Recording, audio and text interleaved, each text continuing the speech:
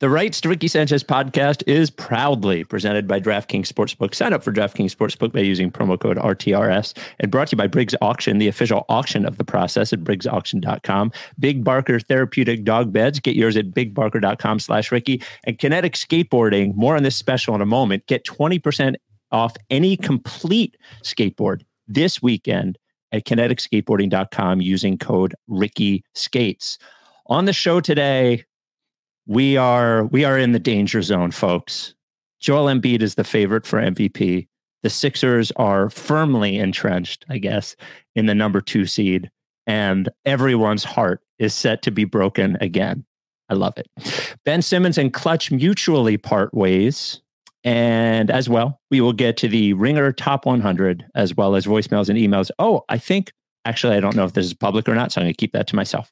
Also, we'll talk about the winner of the fan vote for the Process Hall of Fame, as well as another musical act that will appear at Live Ricky 5, which is dangerously close to being way too optimistic and will be looked upon just horribly as time goes on. I would remind you, if you're watching on YouTube, please subscribe. We're at about 8,800 subscriptions. We need to get to 10,000 by the time the playoffs start or CJ gets fired. Also, if you're subscribed, you will get all the videos in your little feed there and set up notifications there. As well, if you're on Spotify, please follow the pod and watching it.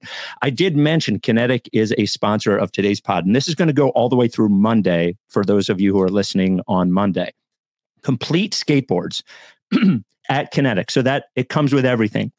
If you're like, sometimes skateboarders go in there and they're like, oh, I want these trucks, I want these wheels, I want this deck. This is complete. So this comes with everything. 20% off with code Ricky Skates and through Monday at kineticskateboarding.com. You want to get somebody a skateboard as a gift.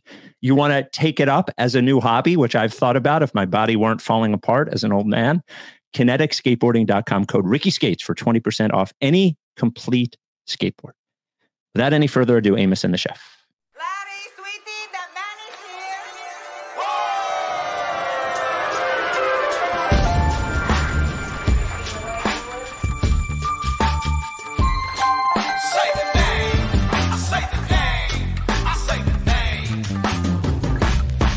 We were right, y'all. We were right. Even when it went wrong, we were right. We was right, y'all. We were right. So say the name. Say the name. We were right, y'all. We were right. Even when it went wrong, we were right. We were right, y'all. We were right. So say the name. Say the name. Say the name.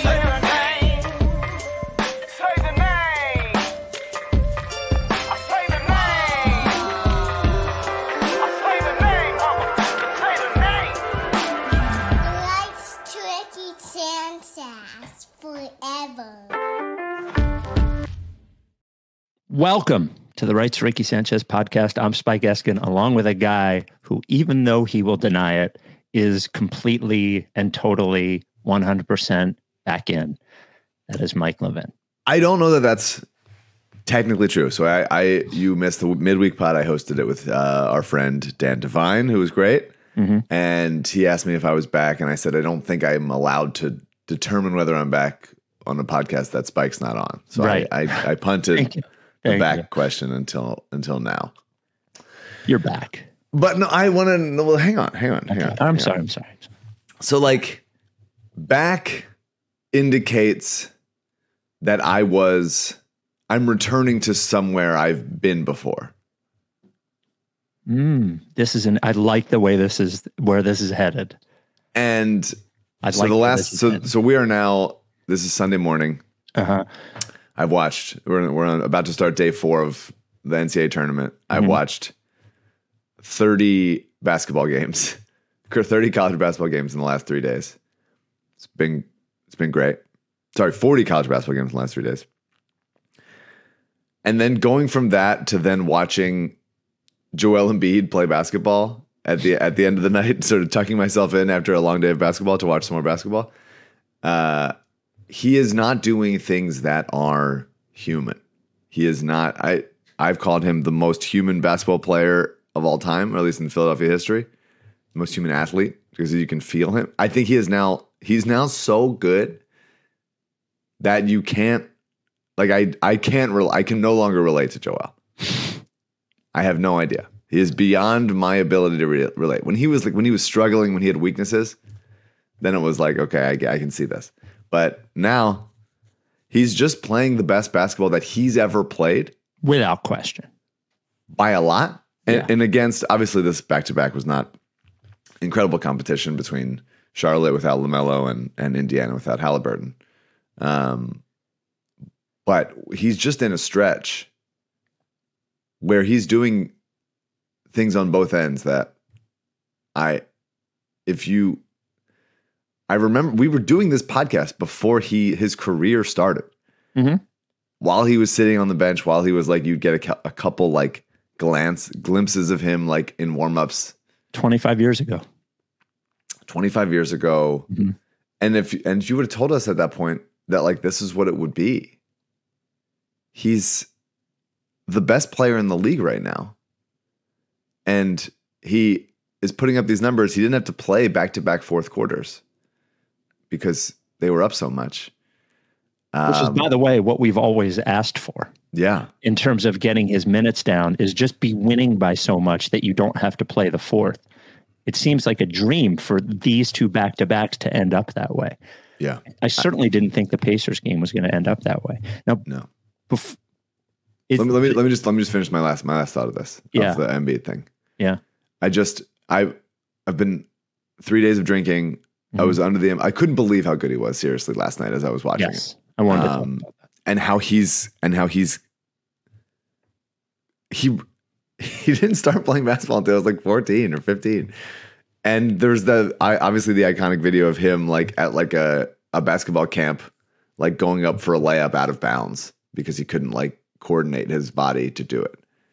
And the fact that he's this good because he watched videos of white guys shooting and Kobe and Dirk and Hakeem, and now he's just the best player in the league because he just like watched that stuff and then made his body right.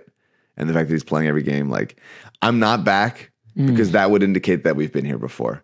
Oh. I am somewhere else entirely. I am on a new plane of existence. The Sixers have the best or second best offense in the league and beat the MVP. What are we doing? Oh no. How is this possible? So I'm definitely not back. I'm somewhere else. I'm in outer space. This was we'll get to them. This was a very special week for the voicemails, given Embiid's play and the MVP conversation, and we will get to those. I promise. One thing that you said in there, I agree with it wholeheartedly.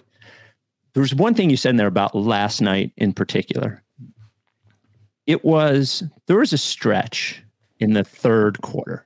I think if you would like to see the difference between Embiid this season compared to previous seasons, you should just watch the third quarter of the Sixers-Pacers game. I was debating with somebody yesterday about Embiid's ability to create out of double teams and so on and so forth this year compared to other years. Because when you look at the numbers, he's turning it over more this year too. He's at like 3.5 turnovers. But I hate to do this, but if you watch the games, it is different this year. And it's almost like last night you saw the result of him playing with Harden for a year. Because what he was doing when he had the ball at the nail, which you've heard a bazillion times, was just sort of like assessing what was going on around him, calmly, looking around, and making the best decision to score on that particular play. Calmly, surgically. Sometimes it was taking a step and shooting a 14-footer. Sometimes it was going to the rim. Sometimes it was throwing it to the corner. And sometimes it was throwing it to the wing, which would then go to the corner and he would get that hockey assist there. But there was a stretch in the third quarter where he was just operating we talked about the game slowing down for him, which has happened, I think, a little bit each year. But he was operating in a way against the Pacers that he just wouldn't have operated in previous years. He would have looked at them, they double teamed him a lot in the first half. Like he would have gotten frustrated. He would have thrown up bad shots. He would have turned the ball over. I don't even think he had a turnover last night. He had 7 or 8 assists. If he had a turnover rate, maybe of one turnover. Yeah. It's just not something that would have happened before. And it does raise their ceiling to, I am not ready to say that I believe they can win the title. However, knowing that I don't believe Harden, like that it will be Embiid being the down the stretch offensive weapon in the playoffs, his ability to operate this way can possibly change their path in the playoffs, because he needed this. You can't just muscle everyone in the playoffs. You're going to have to, they're going to throw different defenses at you. It's going to be hard. And he's just operating in a way that he hasn't operated before. And it looks unstoppable. What's his fuck? The coach, the Pacers coach. Carlisle said last night, he was like, Giannis is great and Jokic is great, but this guy is probably the hardest guy to stop in the league right now. And he's probably the MVP, which we will get to. He's unbelievable. And he's just on a fucking roll right now.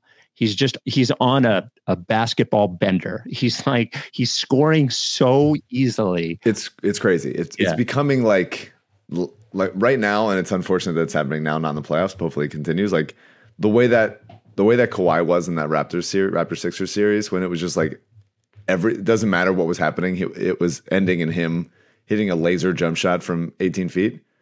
Like the Sixers made last night, I wrote it down. I don't know if they ever beat it, but 21 of 23 field goals at one point. They were just the shot making on this team. They're obviously one of the best foul shooting teams of all time. Embiid is one of the best big men shooting mid-range guys of all time. Harden gets guys open looks.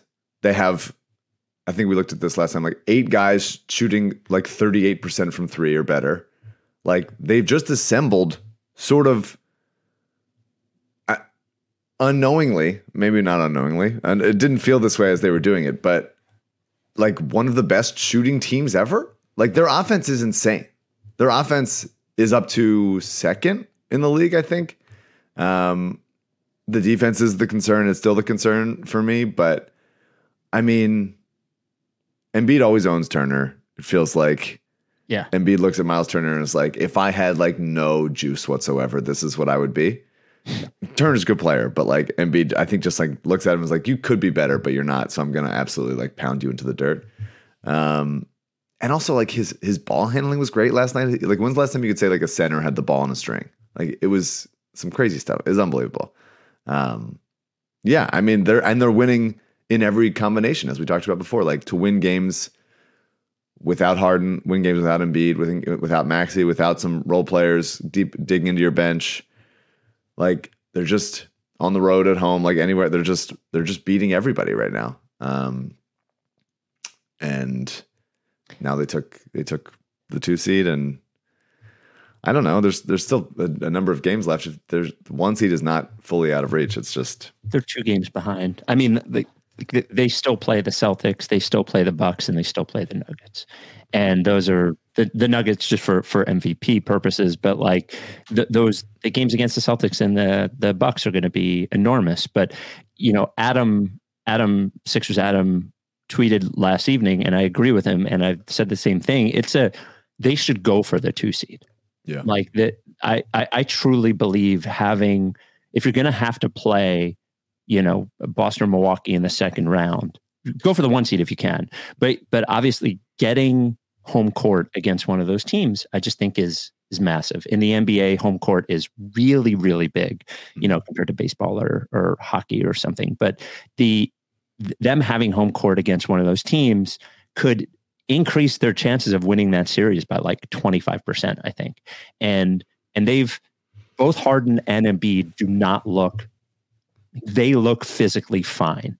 Yeah. Embiid will end up having played 65 games or something like that. Harden had a long break and has not had to strain the way that he has in previous years. They do not punt on either of those. Go get the 2 seed or go get the 1 seed. Don't end up in the 3 and not being able to have home court against either of those teams. I think.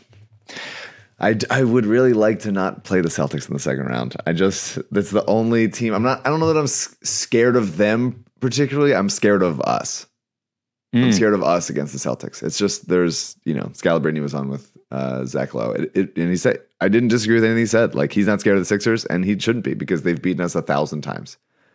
And it's a tough matchup of a switchable wing everything. Mm-hmm. Like, as the Maxi's defensive improvement is nice. It's good to see. I love it. But there's too many guys that they can go after and not enough guys that we can cover. It's not a matchup I love. But also, I'm not scared of Robert Williams at all. I think Embiid will just put him in the dirt.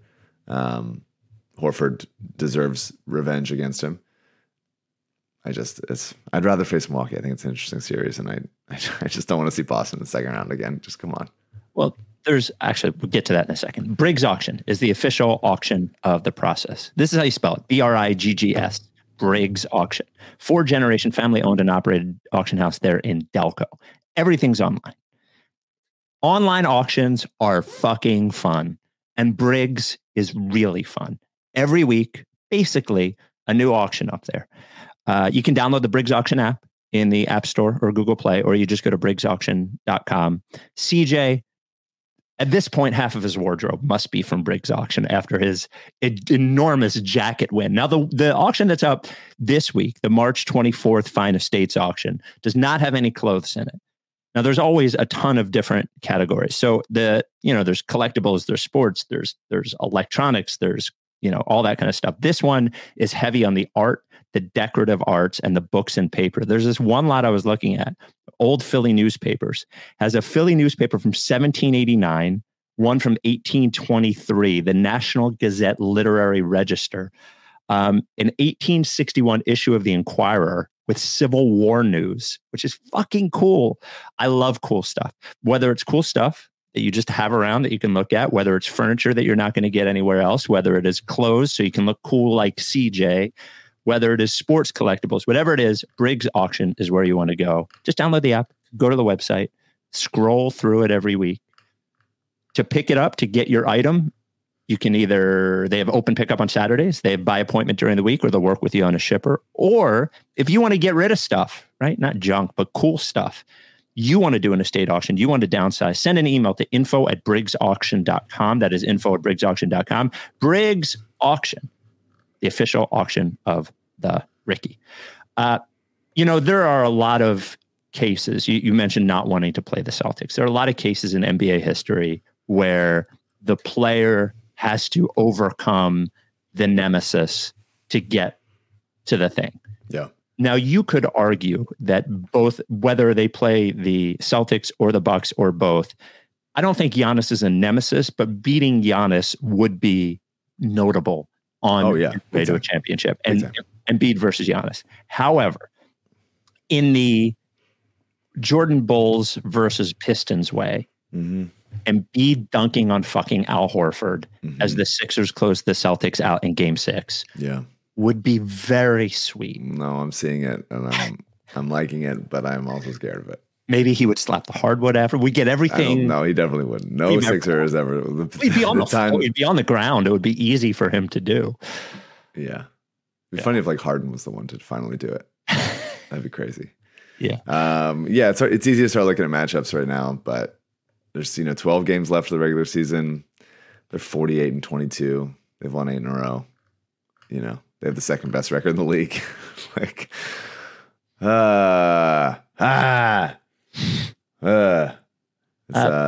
a crazy time. And let's just move on because we're talking a lot of Embiid. Yeah. Two nice Tobias games in a row. Dan was shooting quickly. Him shooting quickly. Him back to doing what he said he was going to do. Back-to-back games of shooting 3 of 5 from 3 and then 4 of 6 from 3. Making quick decisions. Competing on the defensive end. Dunk update. He is up to 44 on the season, which is more than he had last year and more than he had the year before. But it's still not close to his career high, which is 55. So while he is shooting a higher percentage of his field goal attempts are dunks, he has stopped dunking at the rate he was dunking before. There's 12 games left in the season. For Tobias to get his career high in dunks, he needs to get 1 dunk per game. That's impossible. There's no way. Tobias, we need 12 dunks.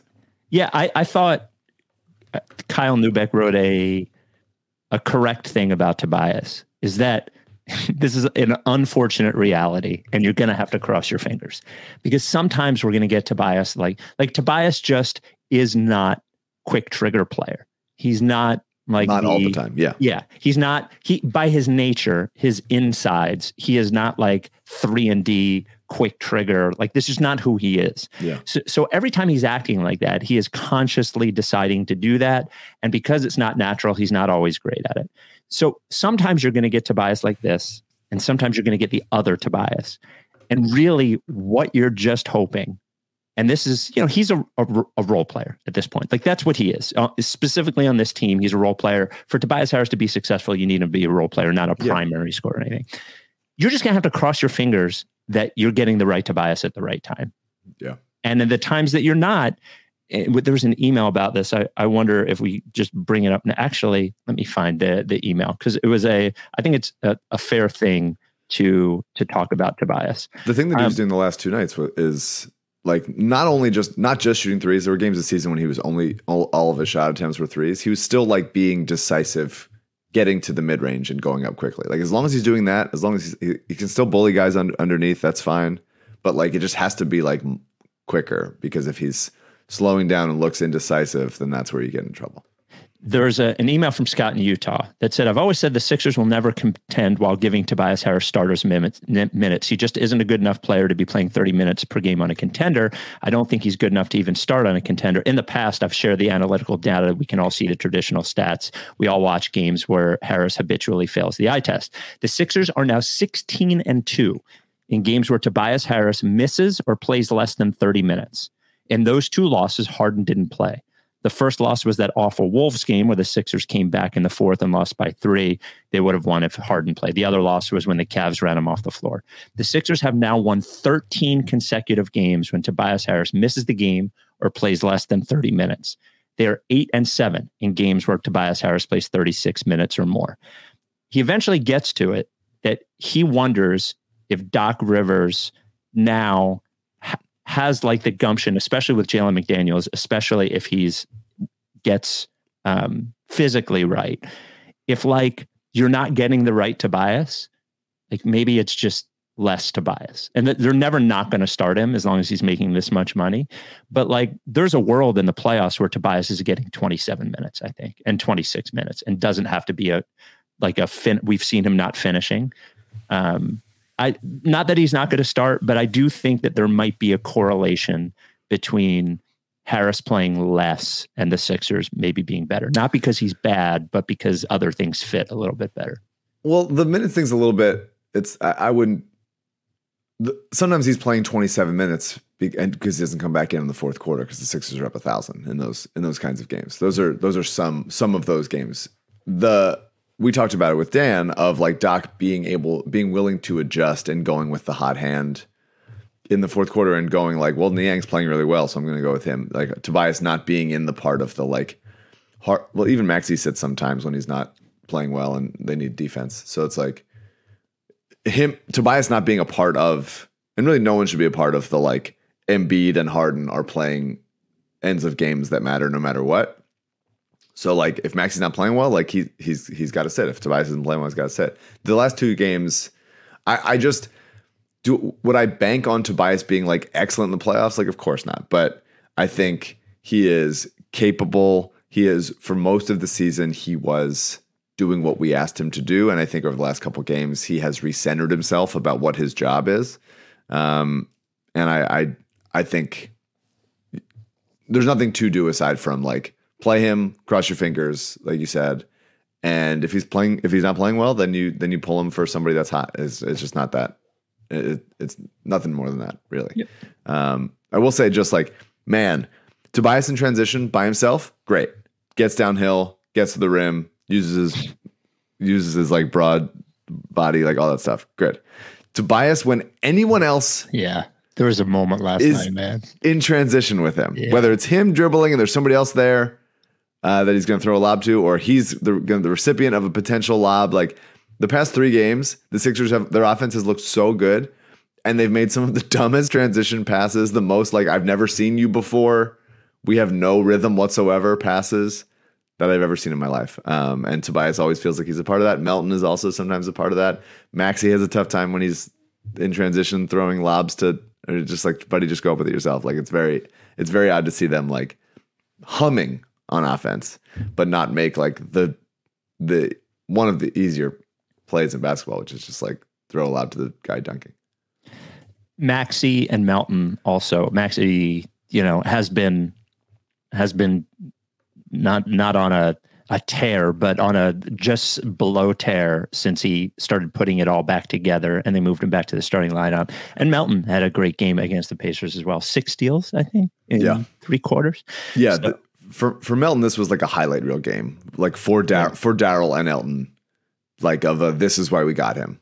Like that game should be playing like on a screen while they're like holding their arms in the air. Like this is why we brought him here. He's running the floor.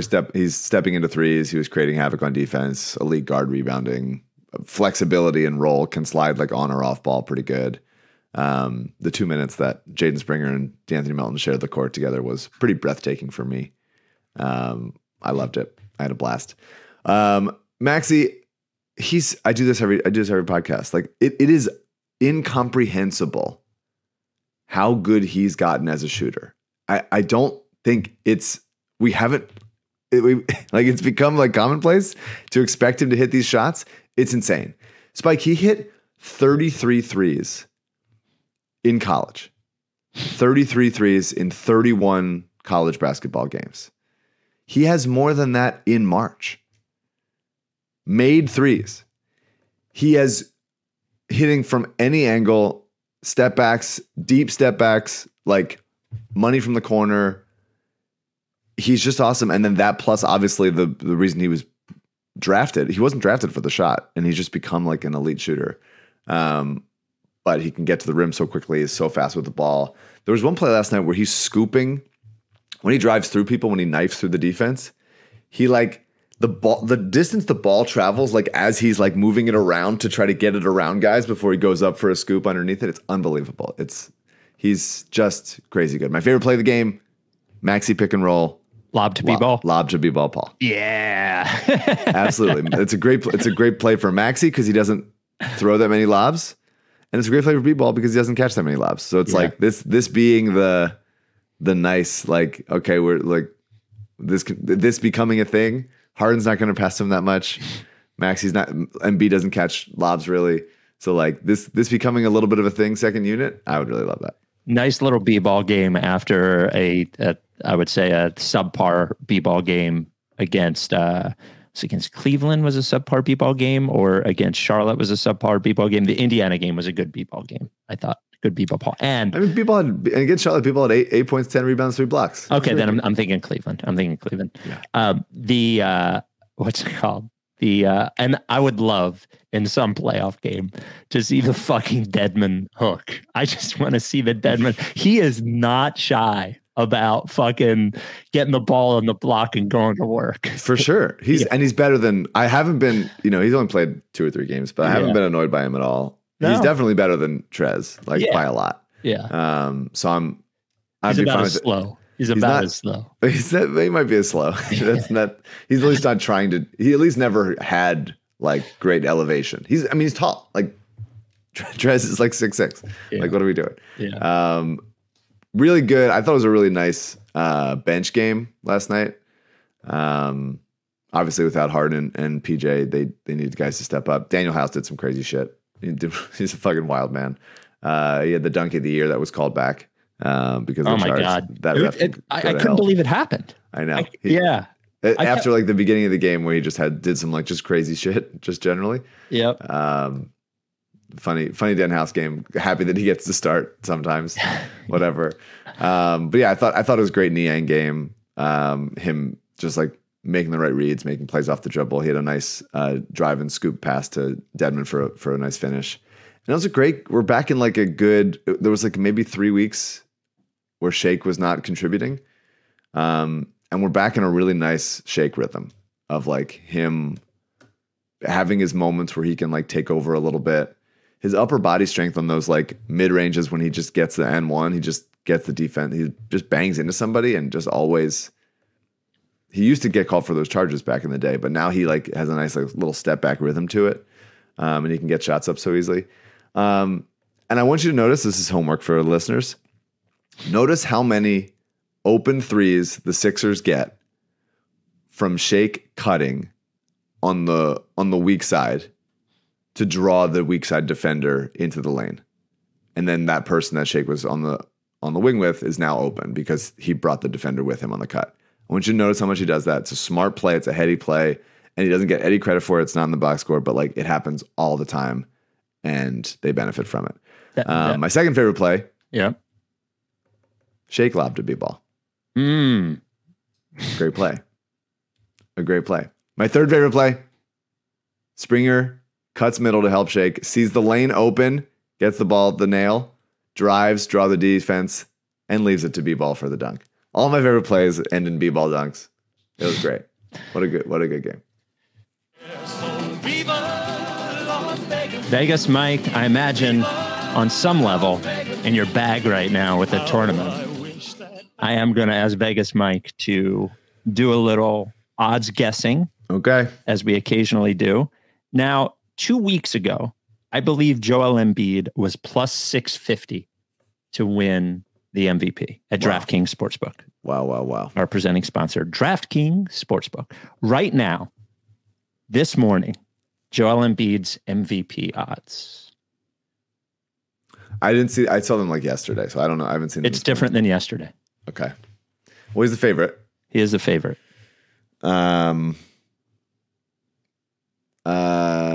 Minus 155. He is minus 220. Oh my God. Yes. The tides, they are a-changing. They are. And the Sixers championship odds, which haven't moved in a while, moved a little bit. Sixers go to plus 1,000. Oh, I'm sorry. I fucked up the game. I didn't even ask you. Sixers go to plus 1,000. The Bucks still the favorite at plus 330. The Celtics at plus 340. The Celtics who are behind the Sixers in the standings are plus 340 at DraftKings Sportsbook. Speaking of the tournament, right now, new customers, if you use code RTRS, bet $5 on college hoops and get $200 in bonus bets instantly. That's it. Plus, for a limited time, all customers get a no sweat bet during round 1 and 2 of the tournament. Go to the app, opt in, place a no sweat bet this weekend. You got to be listening on Sunday. If it doesn't hit, you get a bonus bet back up to $10. Download the DraftKings Sportsbook app now so you can be like Vegas Mike and sign up with code RTRS.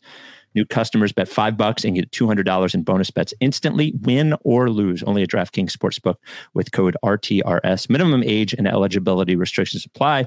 See show notes for details. Can we talk a little MVP?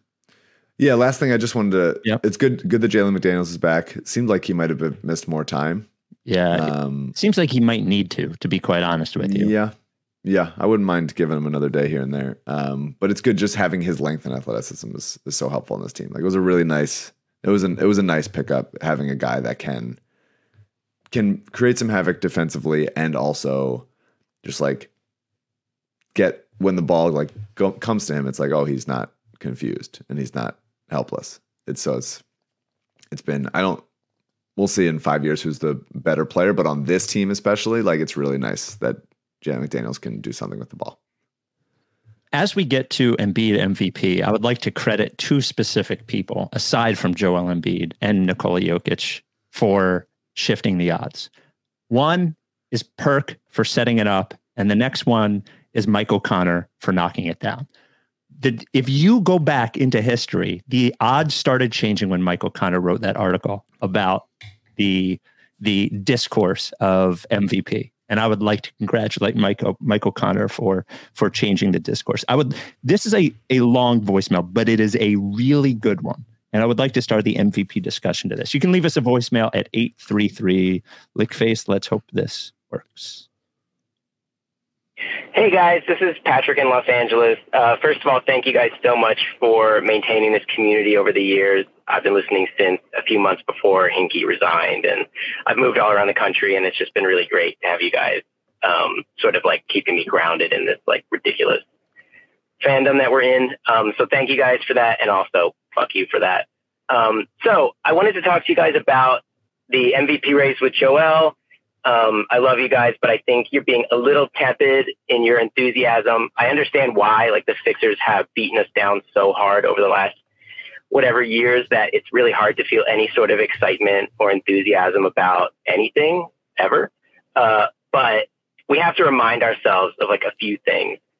Joel, first 2 years of his career injured, his brother dies during that time period. We have to deal with all these fucking jokes about how Joel Embiid is the next Greg Oden and he's never going to play and we're ridiculous for hinging all of our hopes on him. And then he plays and he's actually good. And then he gets really good. And then he gets like really, really fucking good. And now he's the best player on the planet.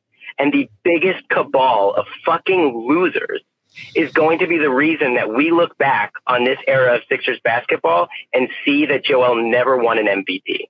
I normally don't care about individual awards and all that stuff. I generally think it's loser shit. But these fucking losers are going to be the reason why Joel doesn't get to be an MVP. It's ridiculous. My humble request to you guys is that you simply ban all of them. Ban every writer who is pushing this ridiculous pro-Jokic narrative, trying to get him 3 straight MVPs, something Jordan and LeBron never even had happen. Ban them all. It should be like retweet Armageddon, but it's fucking ban Armageddon. Every name on the back of that shirt. Okay, obviously the voicemail timeline cut me off. I'm getting a little too animated about this. Anyway, ban them all. Ban every single one of those people from the back of that shirt that said get a second chance at MVP or whatever. Ban them all. Zach Lowe should have been banned right away. Ban them. And if any of you are listening, fuck you. I yield the rest of my time. Thank you guys. You're the best. That was 2 calls. What a sweet guy that just got really fired up. Yeah. No, I mean, I think I pretty much said All a those lot of things. that word for word at the beginning of this podcast. Yep. Yes, absolutely. Absolutely. The fact that yeah, the Greg Oden point is a good one because not only was he not playing, but we were like, people were sort of using that as a way to like diminish like what the Sixers' goals were, and they were like, well, they hope he never plays so he can get more picks. And there were just so many fucking idiots, Rick Buke or whatever the fuck. Yeah, I mean, he's incredible. He's incredible. He's the best player in the league right now, and the fact that he's like at healthy and doing everything this well, and he just turned 29, and he's better. He's been better. He's gotten better. Yeah, but he's better than the other player. Like he deserves MVP this year. Yeah, he deserves MVP. That's it. Yeah, he deserves. I just the reason why I've been because people were like, dude, stop doing like the fairness thing that I've been doing. Because I think they missed the context on that a little bit, to be honest with you. How so? What do you think? Well, because you're not saying he should get MVP to even things up in a unfair way. What you're saying is because it has been even, as far as their rankings, the MVP should be even. And it does not properly describe the way that people are describing it. If these 3 years, Jokic got the MVP all 3 years based on the way that it was described, not like, well, we lost, but we should get a title just because we lost anyway. Right. Am I? Yeah, no, I mean, it's you have to establish that. Like, I just, the thing that I'm trying to avoid is Jokic people going like, well, here's the ways that he's been better and actually he impacts the game in these ways differently, whatever. It's just like, look, I don't want to get into that with you. Like the 3 of these guys are playing like and have been performing the past 3 years like the 3 best players in the league have been when they're considering other guys' health and everything, and they've been doing great, and they're both awesome. They're all awesome in very distinct, unique, wildly cool ways. We're very lucky to have them. One of them has 2 MVPs, the other one has 2 MVPs. Giannis has 2, doesn't he? Yes. And one of them has none. So it's been 3 years of that. So like give the one to the other guy that's awesome for all these ways. And but on its own, even if it was 0-0-0, Embiid right now, like the load he carries offensively, the load he carries defensively, how he's had to do it for so long with the limited help he's had and on this, like, the story that you tell around Embiid is incredible. And he just he's the man, and he keeps getting better. Like we are at a place where all of like statistically, physically, like he's on with With the Sixers, he's on lists with like Wilt and Iverson. Like every single thing is like Wilt, Moses, Iverson. And then like league wide, it's like Wilt, Kareem, Moses, Shaq, Embiid. It's like the list of the stuff that he's doing that he's on is like all-time list. He's going to be a first ballot Hall of Famer. It's Joel Embiid, the guy that didn't play for the first 2 years. That was like our guy that we got, that nobody else believed in. We got him during the process, and they immediately got good when he was there, and he just has kept getting better, and he's suffered through shit. And I really, really fucking hope that this is the year that he breaks through for us and for him, because like what a fucking journey it's been. He's the man. I want them to win. I want them to win a championship. I would like them to win a championship, Spike, and I'm tired of them not having won one. And I think every conversation would be better with the Sixers having won one. So that's my take. We've mentioned we have not yet quite gotten to the Ringer top 100, but an MVP related voicemail we got from a returning voicemailer that maybe he'll be a regular. 833 Lakeface. Hey, Spike and Mike. This is Omar calling. I know I fucking called the other day and I trolled my Spike. Fucking just take that off. I don't fucking care about that anymore. Spike, you don't have smokers on, whatever. The fucking Ringer 100. What is going on? Can we get Spike? You have to ban Michael Pena from the pod.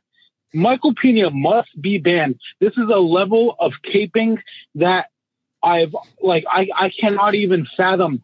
It's an amount of implicit bias, and I can't even process the reasoning behind any of this. Oh my God, this is wow.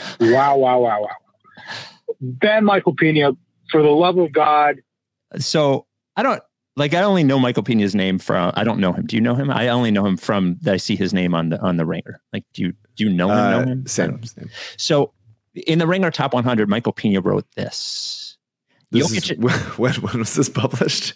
Like, how long have we not been talking about the Ringer top 100? Well, but it gets updated every few weeks. Oh, it does. Okay. Yeah. So this was written like a week ago.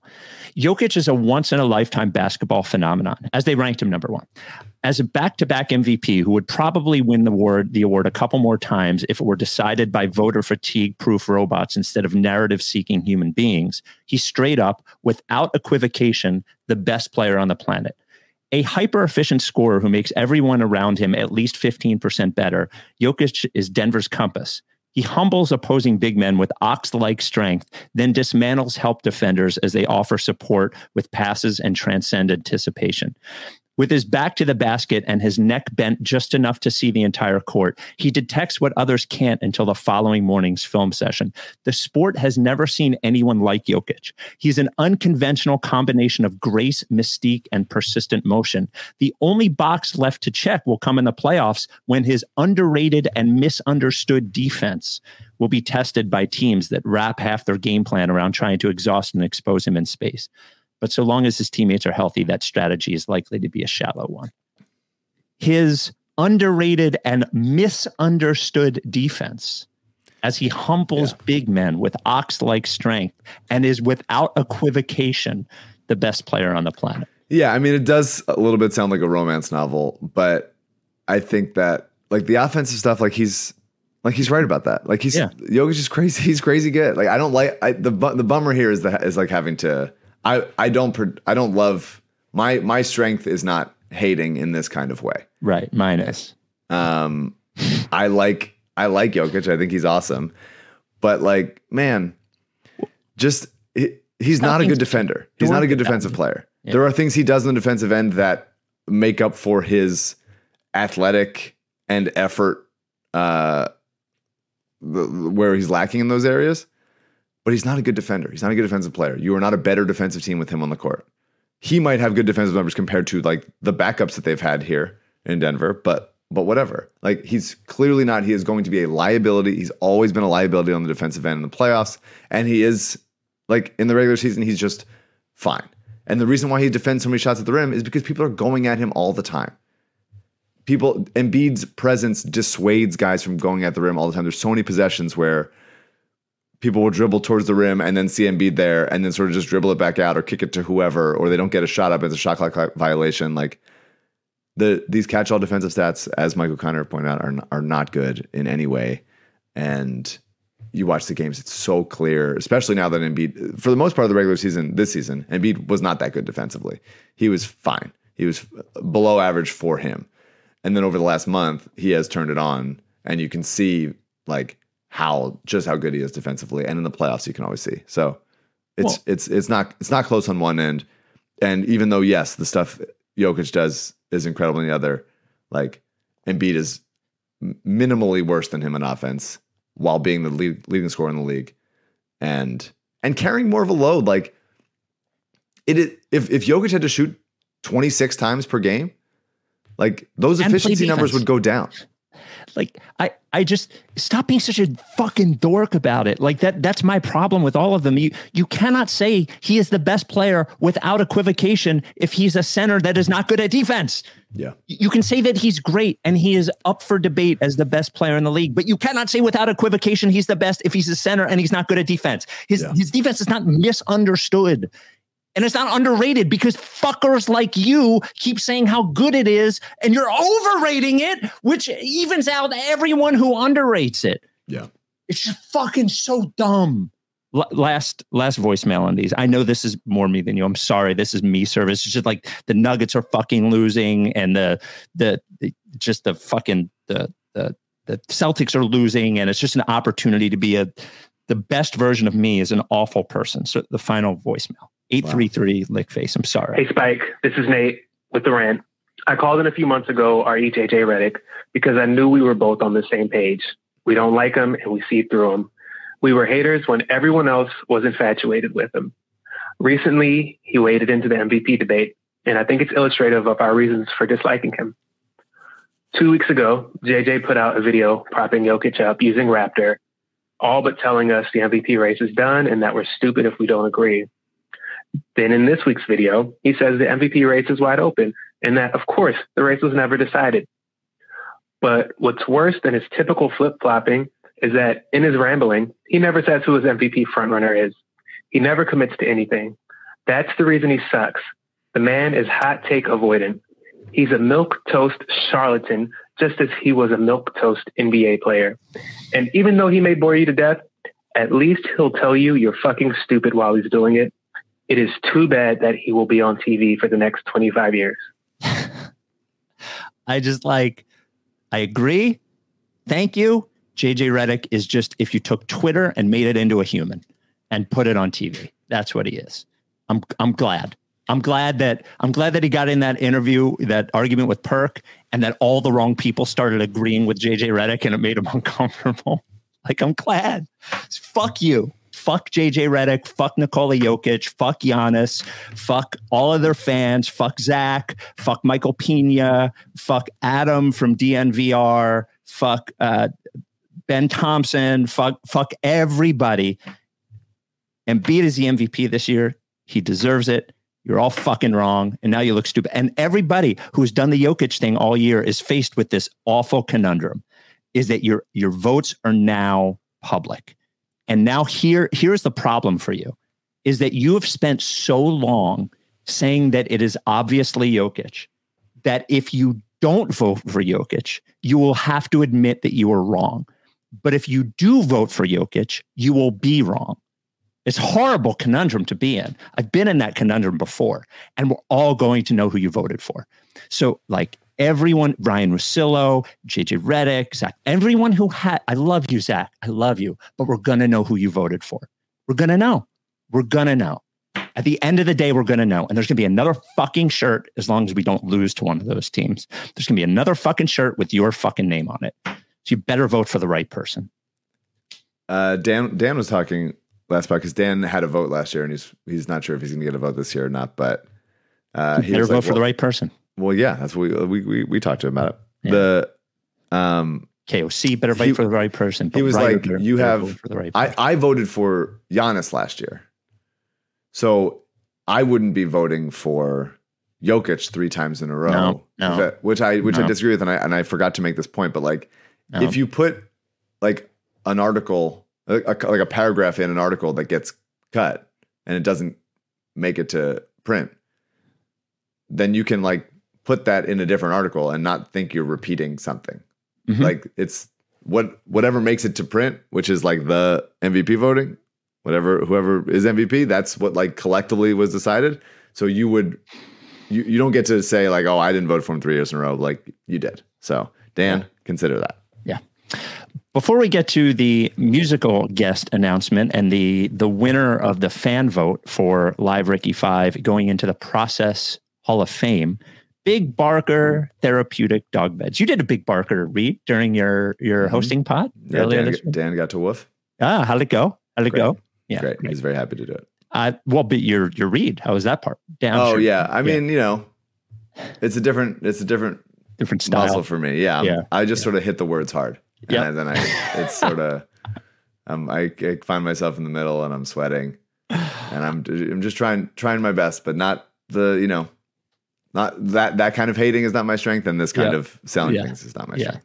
I love Big Barker. I'm so proud that they're a sponsor because I love dogs, and I think that dogs should be treated to the best life possible when they are adopted. And your dog, if is not sleeping on a Big Barker, is I'm sure you're giving it a great life, is not getting the best life possible. It's not like luxurious specifically, even though it looks very nice. It keeps your dog healthier and more comfortable and keeps the joints healthier and improves your dog's quality of life. It's that simple. BigBarker.com/Ricky. BigBarker.com/Ricky is where you go to get the Big Barker dog bed along with the Process Pup patches, which you get for free if you go to BigBarker.com/Ricky. My wife works at an animal shelter here in Jersey called St. Hubert's, and we went over there yesterday to play with a dog, bigger pit bull, and a very big, strong dog. And I was thinking to myself, Rebel's not that heavy. Rebel's 40 pounds. But this dog, man, if this dog wasn't sleeping on a mattress like a Big Barker, like one of those dog beds you see at the pet store or that you order off Instagram or whatever, that's just fluffy, this dog would sink right to the ground, but would not with a Big Barker because it has been engineered in a way to support your dog's joints. A real mattress, a real bed, not just a pillow with edges around it so it looks like a bed, which is what most dog beds are. BigBarker.com/Ricky is where you go to get it. A 10-year warranty. The foam doesn't flatten or they replace it for free. A 1-year at-home trial. If you don't like it, they'll give you a full refund and pay for shipping. It is handmade in the USA. Big Barker dog beds. Mike, we had a vote to determine who would be inducted into the Process Hall of Fame, or what would be inducted into the Process Hall of Fame on April 9th, Easter evening at Underground Arts. It is sold out, but there will be a special video presentation thanks to Mortgage CS later that week.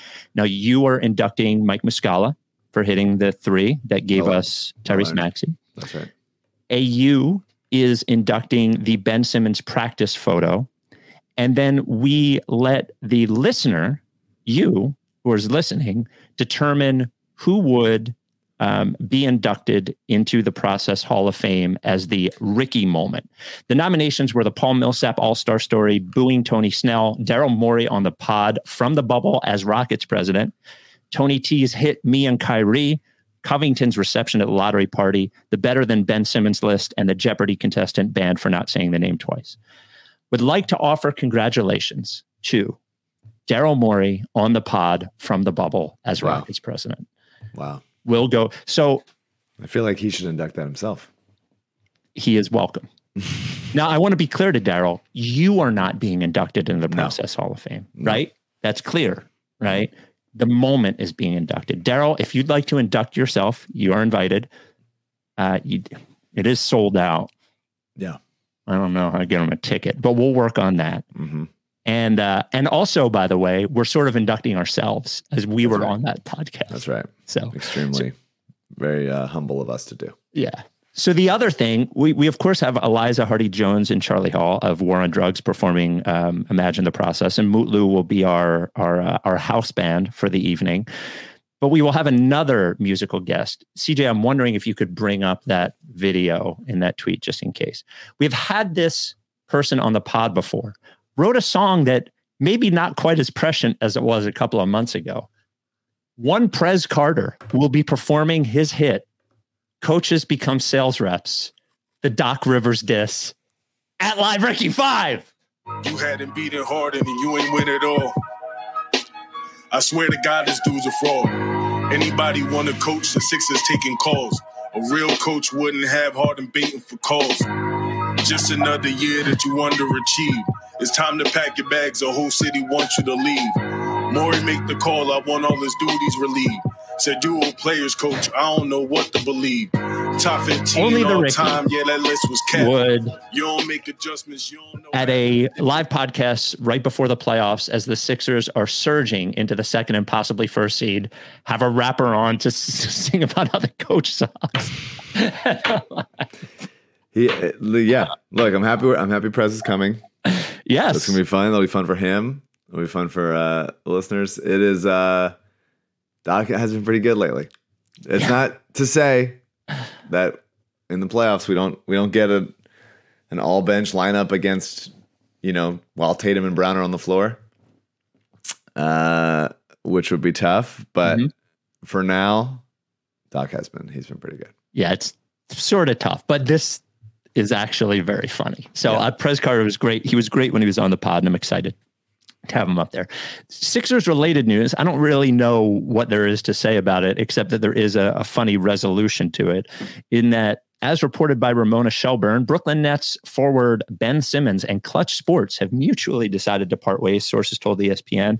Simmons had been represented by Clutch since he came into the NBA as the number one pick in 2016. The agency negotiated his 5-year, $177 million extension in 2019. Simmons and Clutch decided to part ways in a conversation this week. Quote, he just needed a fresh start, according to a source.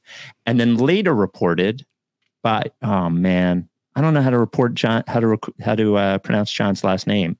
He is the beat reporter for The Athletic for the Minnesota Timberwolves, and he seems to be a good guy. John Krasinski, I think. Ben Simmons is expected to hire veteran agent Bernie Lee, who has a long history of guiding clients through difficult spots. Sources said Lee also reps Jimmy Butler, Justin Holiday, and Chris Dunn, among other players. Bernie Lee was also Joel Embiid's advisor as Embiid negotiated his own extension. And finally, a quote from 2018, courtesy of Jeff Zilgett, when Brian Colangelo was going through his situation here with the Sixers.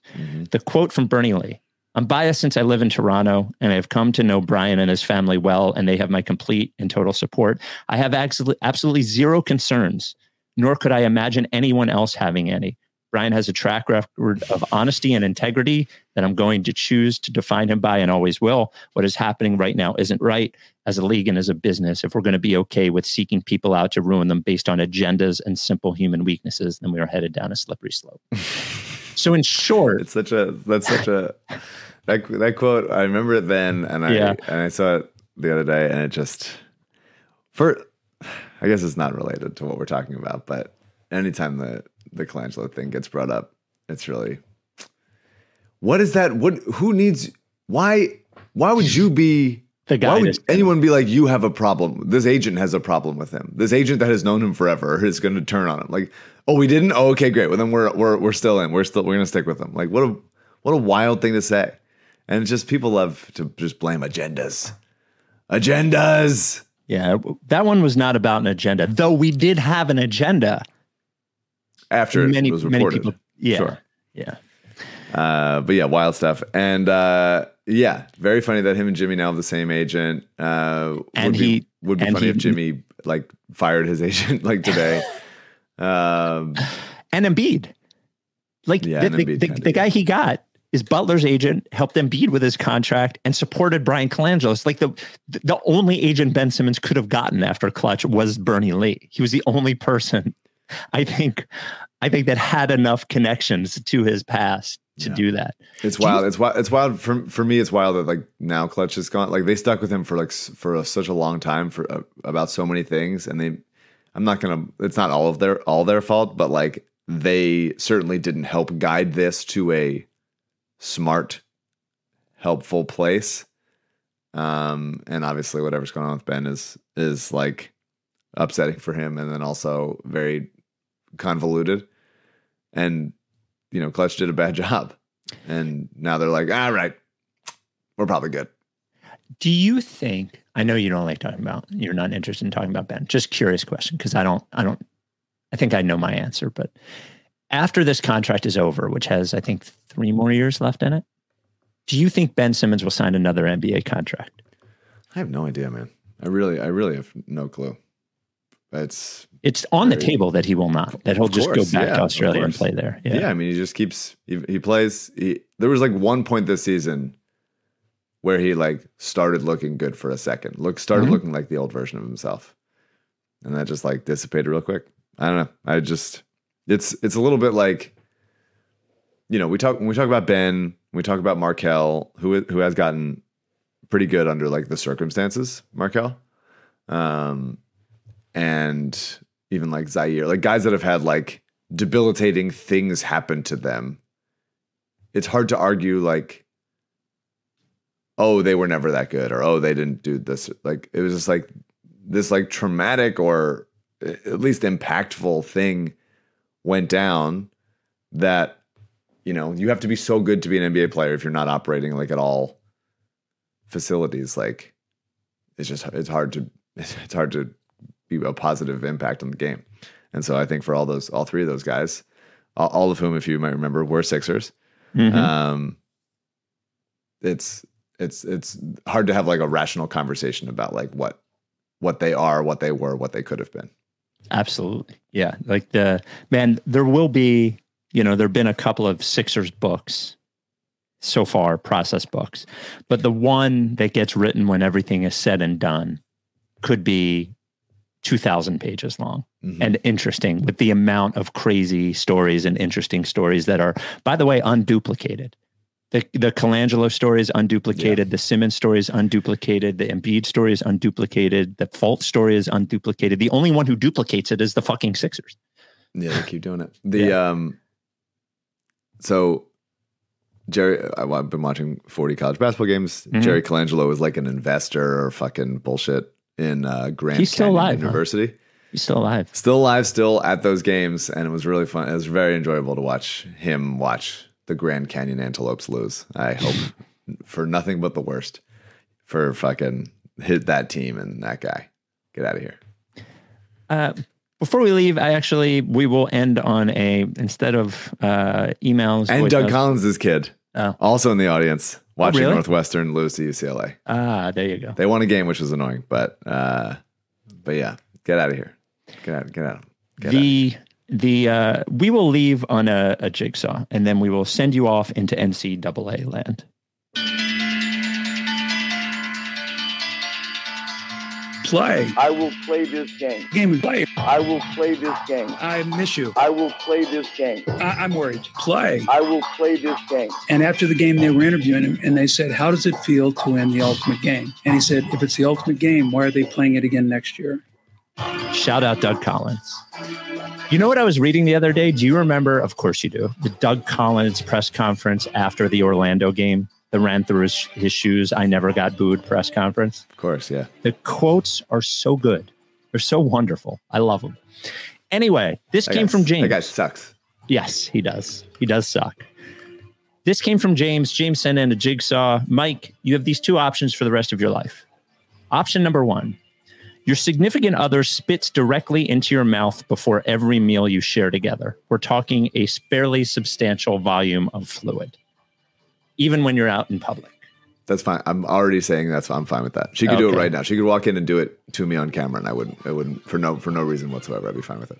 Okay. Well, then the other option is once a year, a stranger pees into your meal. That's worse.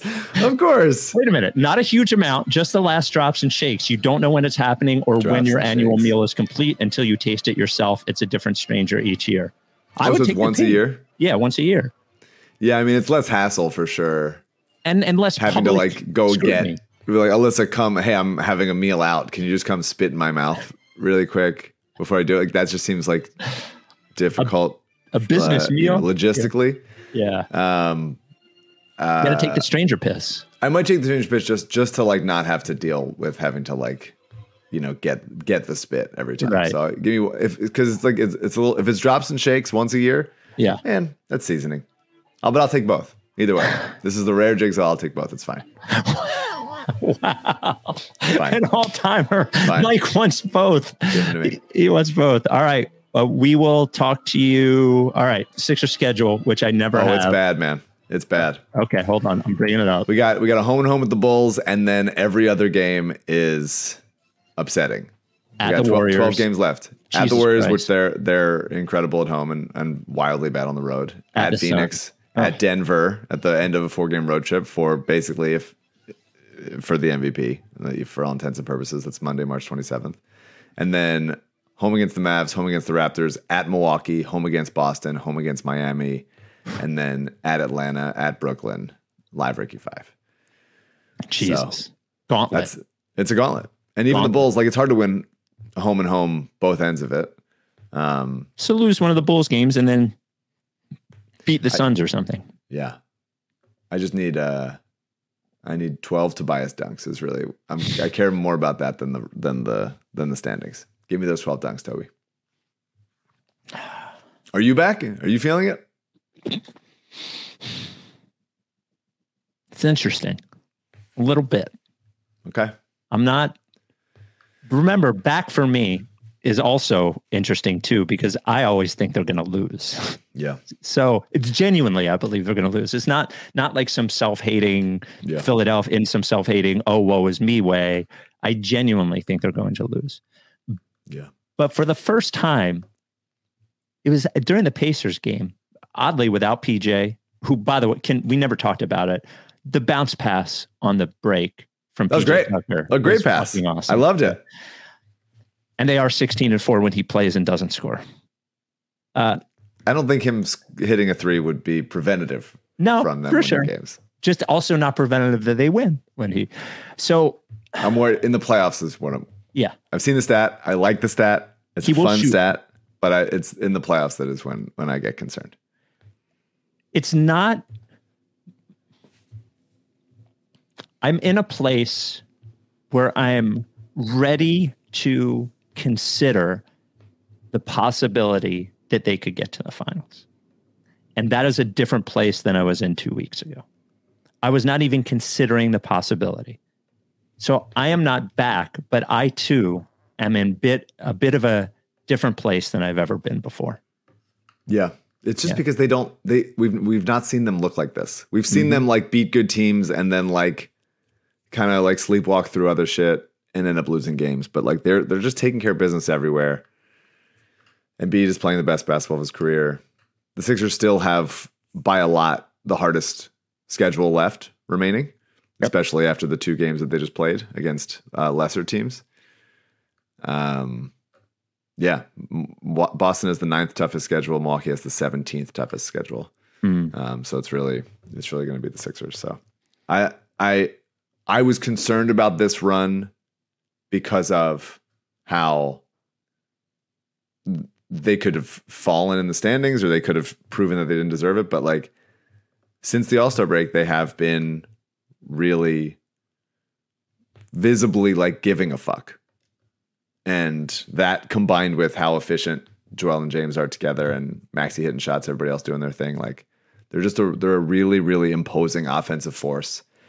And they have maybe enough defenders to like stem the tide against most teams. I really would love a Sixers Bucks series. I would love it.